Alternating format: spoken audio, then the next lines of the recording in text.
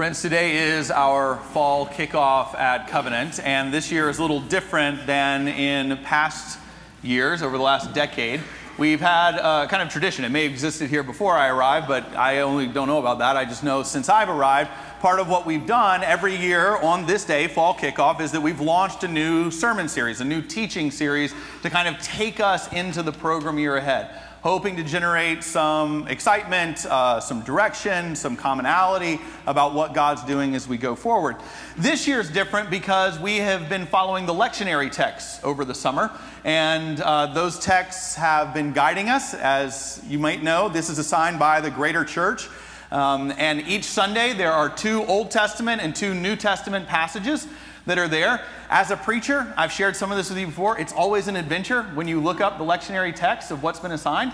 Sometimes it's really hard to pick what you're going to preach on because you read all 4 and you're like, these are great. I'd love to preach on all of them. And then there's other Sundays where you read all 4 and you're like, no, those are what's the least painful way we can navigate this Sunday and so that's always a curiosity as the preacher when you open that up for the first time. But this Sunday was even more heightened because it's Fall Kickoff Sunday. But that doesn't exist in the church calendar. No one writing and assigning lectionary text was going, all right, what's the right for Fall Sunday, for Covenant? It's going to fall in mid-August. That doesn't make sense with the weather, but just go with it. That's when it's going to be. No one was thinking that way. So when I looked at the 4 options, it's like, okay, is there something here that can give us some direction, that can launch us in terms of where we're going? But as I read the 4 options, my curiosity about that quickly shifted to surprise, maybe even shock.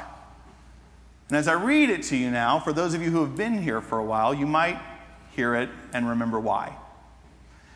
The text is our gospel lesson assigned in the lectionary for today from Matthew chapter 14. I invite you to listen to God's word to us today. Immediately, he, Jesus, made the disciples get into the boat and go on ahead to the other side while he dismissed the crowds. And after he had dismissed the crowds, he went up the mountain by himself to pray. And when evening came, he was there alone. But by this time, the boat, battered by the waves, was far from the land, for the wind was against them. And early in the morning, he came walking toward them on the sea. But when the disciples saw him walking on the sea, they were terrified, saying, "It is a ghost." And they cried out in fear. But immediately Jesus spoke to them and said, "Take heart, it is I. Do not be afraid." Peter answered him, "Lord, if it is you, command me to come to you on the water." He said, "Come." So Peter got out of the boat, started walking on the water, and came toward Jesus. But when he noticed the strong wind, he became frightened, and beginning to sink, he cried out, "Lord, save me." Jesus immediately reached out his hand and caught him, saying to him, "You of little faith, why did you doubt?" When they got into the boat, the wind ceased, and those in the boat worshipped him, saying, "Truly, you are the Son of God." This is the word of the Lord. Thanks be to God. Let's pray together. Lord, I pray that no matter who we are, how we walk in here, what faith, what doubts, what dreams, what hopes, what questions we have, that all of us would experience your presence and your gospel today, your good news, and it would change us forever. We lift this prayer up in Jesus' name. Amen. So the reason that I was shocked when I read this passage of Scripture is that 9 years ago, my first fall kickoff at Covenant, we started a new series, a new teaching series, and it was on these exact 11 verses. It was on these verses. They weren't assigned by the lectionary. I had written a series called Thinking Outside of the Boat. We looked at this passage. We broke it down on several Sundays. We talked about what it meant to be water walkers versus boat potatoes, as John Ortberg writes about. We read John Ortberg's book on Wednesday nights weekly, and the book title was "If You Want to Walk on Water, You Got to Get Out of the Boat." It's a great title. If you want to walk on water, you got to get out of the boat. We talked about what it meant to be the disciples locked in fear in the boat versus Peter, who hears the call of God and is able to swing his legs over the side of the boat and to stand up. And I was stunned. If you think about the mathematical chances That of all the books of the Bible, of all the verses in the Bible, of all the chapters in the Bible, that the first fall kickoff Sunday that we've used the lectionary, it's bringing us back to 9 years ago where we began. And I don't think that's coincidence. That smacks of the Holy Spirit.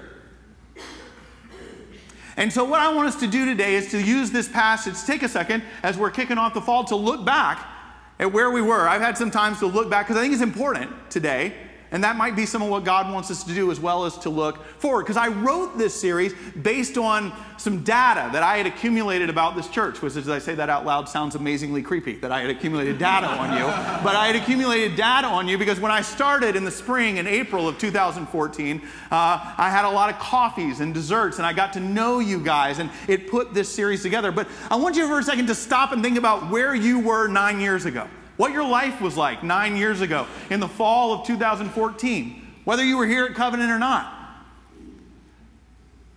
2014, and since then, in those 9 years, my guess is you've experienced some amazing joys, some milestones.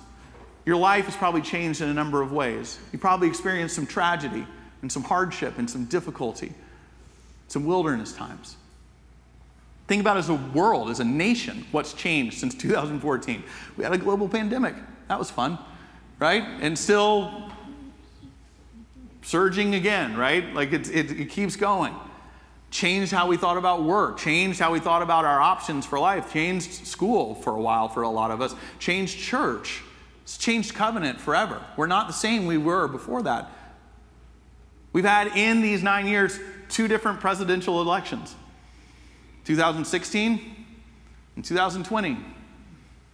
Amazingly unifying and inspiring times for our nation. Just bringing us together in wonderful ways. And we get to do it again next year. I was reading an article the other day that that for one of, if maybe not the first time in history, both presumptive nominees of major parties, a majority of Americans don't want them to even run. It's not that they just don't support one or the other, they don't want them to run. So it's going to be awesome. It's going to be awesome to go through that. Wouldn't it be funny if we went through the last 2 elections and it was like, oh, it's going to get worse, right? It's like, you're like, oh, is that possible?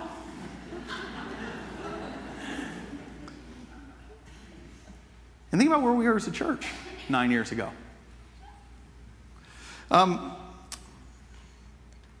As I said, I had collected and learned a lot about you from April to when we started in the fall, on this fall kickoff. And what I learned helped write this series, determined that we were going to look at these 11 verses. And the way I learned about you, beyond just kind of what I knew as I began, was that we had these, I've gone back and looked at the data, I hadn't looked at it in years, 20 coffees and desserts where you could sign up. Raise your hand if you went to one of those, if you're in here.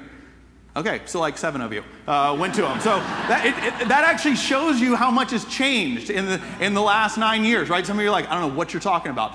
We divided the congregation into smaller groups where they were in homes, they were coffees, desserts, where I went in, where you guys got a chance to know me, ask me questions, I got to learn your names. And at each of those, I handed out a piece of paper, and it had 4 questions that were on it.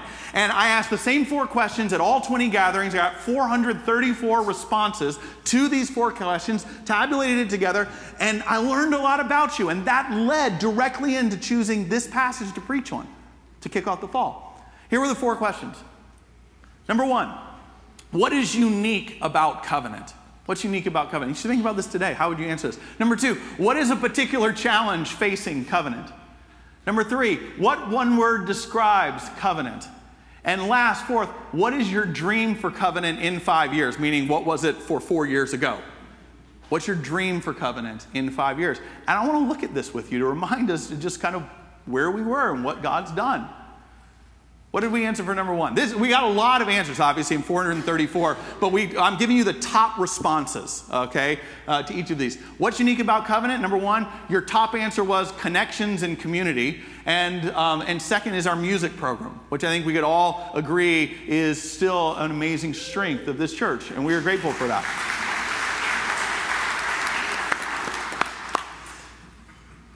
Next, What is a particular challenge facing covenant? Now, the first two answers we parsed out because these two were like 90% of all responses. There's a third one on there, but it was like way distant, okay? Our worry 9 years ago was a shrinking operational budget, and the giving was going down on a yearly basis, and second was debt on the fellowship and education building. And it's cool to think about what's changed, right? That we did the Opening Doors capital campaign, and that debt was erased, and we're grateful to God for that. And if someone had told me 9 years ago that wouldn't be the only capital campaign, we'd do a second one that we just finished, I would have said, well, I'm leaving, because that is not why you go into ministry. It's like, let's just do that again, right? But we've had this need, and thanks be to God, we exceeded our goal. We're going to be able to do this next work with no debt again going forward. It's amazing. And then the third was the lack of young adults and young families that were there. Those were the three worries that we had as a church. Next, question number 3. What is one word to describe covenant? You see the theme here: family, friendly, caring. Those were some of the top answers. Tells you something about who we are, who we've been. And last, number 4. What is your dream for covenant in 5 years? Tied back to the concerns: stronger financially and debt-free. Again, way number 1 response in the 434. And second, spiritual growth, which just feels like one of those things you're like, we should put that down there, right? Spiritual growth. That's good.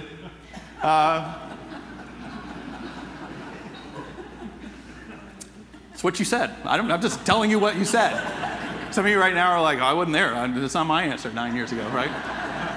That's what you said. It's where we were. And it's fun to think about that for a second, isn't it? Like where we were. And it's really neat to think about the things that, on the one hand, have not changed about this church. That I bet those of you who were not here 9 years ago can sit there and go, and I can resonate with some of that. I would bet if you asked a survey right now and said, what is it that's unique about this church? What one word describes you? These words would keep popping up. Community, friendly, family, belonging. You know, that is a core, distinct, and especially for a large church, that's a really core, distinct part. You know, I dare you, if you're new, you've learned this, to try to get onto our campus without Amy Skaggs, Donna Thomas, and our volunteer welcome team finding you on the way in, right? And it's an amazing gift that we have in these folks and in the teams that they have and our ushers. We want you to be known. We want you to know that you're invited. We want you to know that you're seen. We're not trying to create a bigger crowd. We're trying to create community. And so that unique DNA is still there. But it's also cool to see, as we've talked about, things that have changed in 9 years. Not only just the financial piece, but take the third concern about a lack of young adults and young families, hoping that we would have more of those. Well, in recent years, our young adult program has started up and has been blossoming. If you don't know about it and you're in your 20s and 30s, I would encourage you to learn and check it out today, because it is something that is flourishing in our midst. And young families, you are going to see it after this service when we have the blessing of the backpacks and the popsicles and everything else. We've never had as many young families and children as we do right now in the history of this church. Our youth program is flourishing. We're a truly intergenerational place. The demographics of Covenant have changed in the last 9 years. And I think it's important, and I think part of why I believe the Spirit brought this exact text up 9 years later is because it's important to look back and to be grateful. To not take it for granted where we are. Because no person is responsible for this change. No group of people is responsible for this change. The Lord has done something in our midst. And every one of you is a part of that. If you've been on staff, if you are part of the worshiping life of this church, if you've served on a committee, if you've been on session, if you've contributed to this church, if you're in a Bible study, you are a part of how God has brought about change. What we did 9 years ago is to say that it is fear that keeps us in the boats, right? Rather than being like Peter and walking on the water. But we wanted to believe that God 9 years ago, just as 2,000 years ago, was not a God who says live in fear and play it safe all the time, but is a God that says He is a miracle-working, water-walking God. And that we find greater life when we swing our legs over the side of the boat and stand up. And move beyond fear in our lives. And God has done something good. May we not be, as the prophet Jeremiah says, forgetful. But may we give thanks to him this day. Amen? Amen. But this also text is meant for us to look forward. God didn't just give us this, I think, to look backwards, but it's to look ahead. And what I want to suggest today as a church, and I want you to think about what this text might mean for you and your family as we're moving in to the weeks and months ahead, is that I believe as I've sat with this text that there is a different and unique kind of fear that comes in seasons of blessing. We've been in a season of blessing here. And there's a unique kind of fear that can keep us rooted in our boats rather than acting like Peter. And the blessing that we can miss going forward and the fear that keeps us in our boats is this. When you've been in a season of blessing, what happens is you start to realize, if I swing my legs over on the side of the boat and stand up, I got a lot I could lose. That sounds risky. It sounds potentially dangerous. So let's not do that. Maybe we would have done that 9 years ago. Maybe I would have done that in a different season of life. But now's the time for us just to tee off with 5 irons and just hit it down the fairway, right? Just play it safe, right? Let's not change anything right now. Let's not mess with anything right now. Let's not, things are working. So let's just not mess with it right now. And in the life cycle of institutions and the life cycle of churches, this is the dangerous moment. Because playing it safe is an embodiment of fear. Now, I want to be very clear in your life, in my life, in the church. I'm not talking about being reckless. There's a difference in being reckless and being faithful, right? I'm not saying that it's just like everybody yell YOLO and just go running out of here and it's like, I'm just going to do the most dangerous thing I can find because I don't want to play it safe. That's not faithful. Recklessness and being faithful are not the same thing. Peter didn't wake up that day going, I think I'm going to do a miracle. I think I'm kind of ready to shake things up a little bit. And I'm not suggesting we do that. That's not faithful. That's not wise. That's not discerning. But what I do want to suggest is that we individually and we as a church start this program year and think about today that maybe we're to have the mindset of Peter. Because if you look at Peter in this passage, what makes him different than the other 11 disciples is that Peter has this burning desire to be with Jesus. He just has this desire to say, wherever you are, that's where I want to be. I feel quite convinced if Jesus had been in the boat, as we read about in other moments when there's storms on the water, that Peter wouldn't have jumped out of the boat. He would have stayed with Jesus. Wherever you are, that's where I want to be. If you're healing people, that's where I want to be. If you're breaking bread with people in fellowship, that's where I want to be. If you're in the boat, that's where I want to be. If you're walking on the water, I'm not trying to strategically accomplish it. I just want to be with you. And I would suggest that might be the way for you and I to think about how we engage in the weeks and the months ahead. Where is Jesus already on the move in your life? Not waiting for us to have a vote to decide if we like where Jesus is on the move. Where is Jesus already out ahead of us moving? And how do you and I see that and then join him? See, what most of us are going to do is fall programming starts like, okay, things are going to get busy. I'm signing up for this. We got this at the church. I got this at school. The kids are doing this. We're going to be running carpools here. I can feel the stress starting up. I can feel we've got to start moving at this kind of breakneck speed. I got to see how hard we can push it without stressing everybody out. And we need to see that our society, as we become more and more and more hyperactive with that, is that we are seeing the fruit of it. We are becoming lonelier. We are becoming more anxious. We are becoming more pessimistic. We are becoming more isolated and individualistic. Everything's amazing and nobody's happy. And as Christians, we, I believe, are called to not just jump into the frantic activity without thinking about it, because we don't really know what else to do. But we're to ask ourselves the question, where is Jesus on the move, and how do I join him? And if you're sitting there right now going, that sounds nice, I don't really know what that means. That sounds like preacher talk. That sounds like kind of pie in the sky stuff. We have soccer practice this afternoon. I know I got to do that. I don't know what else you are asking of that. I appreciate that question. I think it's really important. And the whole day today is devoted to equip us to do just what I'm talking about. To not make it just preacher talk, Christianese, but to make it really practical. This whole fall guide that we invite you to pick up is designed to give you the tools to develop a life where you can see where Jesus is and go follow him. Everything today in Eaton Hall is designed to equip us to do that. The ways we talk about it at Covenant are 3 rhythms, 3 patterns, 3 behaviors. Our guide is divided into these. And the first of these is that we need to be practicing, as we see here Jesus going off and praying by himself, the practice of solitude. You can't learn to hear the voice of God if you can't pray. You can't learn to listen and respond to God if all of our prayers are the Santa Claus prayers. I need this, my kids need this, my neighbor need this, what are you going to give me? We got to learn how to pray. We've got to learn to listen. We've got to be able to detect where Jesus is and hear his voice and hear him commanding us to follow him. And you can't wait till the moment of crisis. Most of us wait until there's this big decision. They're like, well, what does God want me to do? It's like trying to run a marathon when you haven't practiced yet.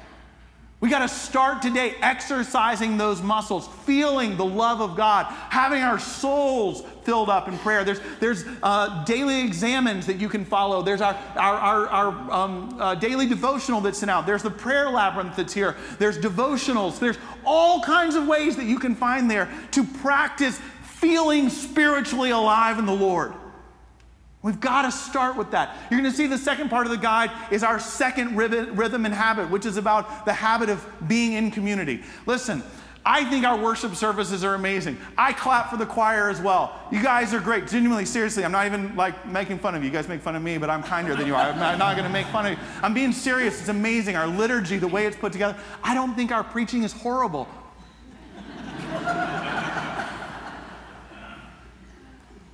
But if showing up on Sunday and listening to a sermon and taking notes and singing is your spiritual walk, you're missing it. You're missing it. You're missing having depth to be able to see where Jesus is and go follow him. You've got to be in community. You've got to not be a spiritual lone ranger. And so there are Bible studies. There are small groups, which hundreds of us are in. There are all kinds of opportunities for you to not just be in a crowd, but to be a part of a community where people are praying for you, discerning with you, and you are getting to do the same with them. The worst decisions I have made in my life, almost all of which I made in isolation because I knew what was right and was going to do it. There's something about living in this lonely world where we walk with one another, and it will be different than the patterns of what other people are signing up for. But it's life-giving and it's good rather than just how busy can we get. That gets us closer to Jesus, and Jesus is the source of life.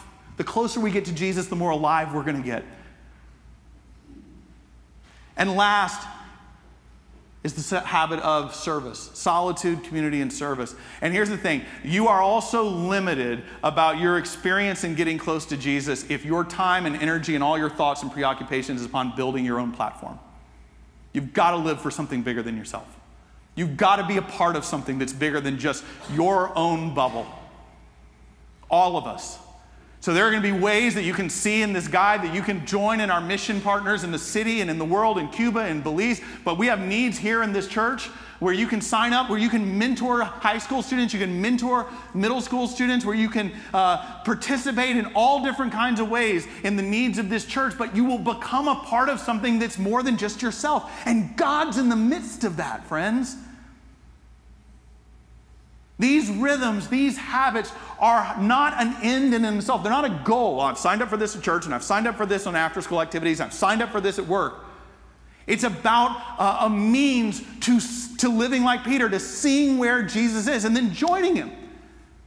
Because just getting busy, that's just sitting in the boat. That's a busy, distracted, ordinary existence, and I don't care what award you won. We are not called to sit in the boat. We are called to be water walkers. And Jesus is the only one who can make that life possible. If you think about it, Peter, in many ways, he's like part of covenant. Like, what's our vision statement? Encouraging one another to follow Jesus wherever we live, work, and play. It's exactly what Peter's doing. It's like, I'm following Jesus. He's on the water, boom, I'm going. Because that's where life is. These habits can help us to live that way And should we practice them? Should we practice them? This year will be full of wonder and glory that you and I on our own could not dream of. So will you join us as we continue to encourage one another to follow Jesus wherever we live, wherever we work, and wherever we play? Amen? Amen. Let's pray. Lord, you have been so good. Lead and guide us as we move into the future. May we not default to activity, but may we pause to be like Peter in our own lives and in our church, looking for where you are on the move. And may we have a singular focus to join you there. And oh, how wondrous that journey will be. Amen.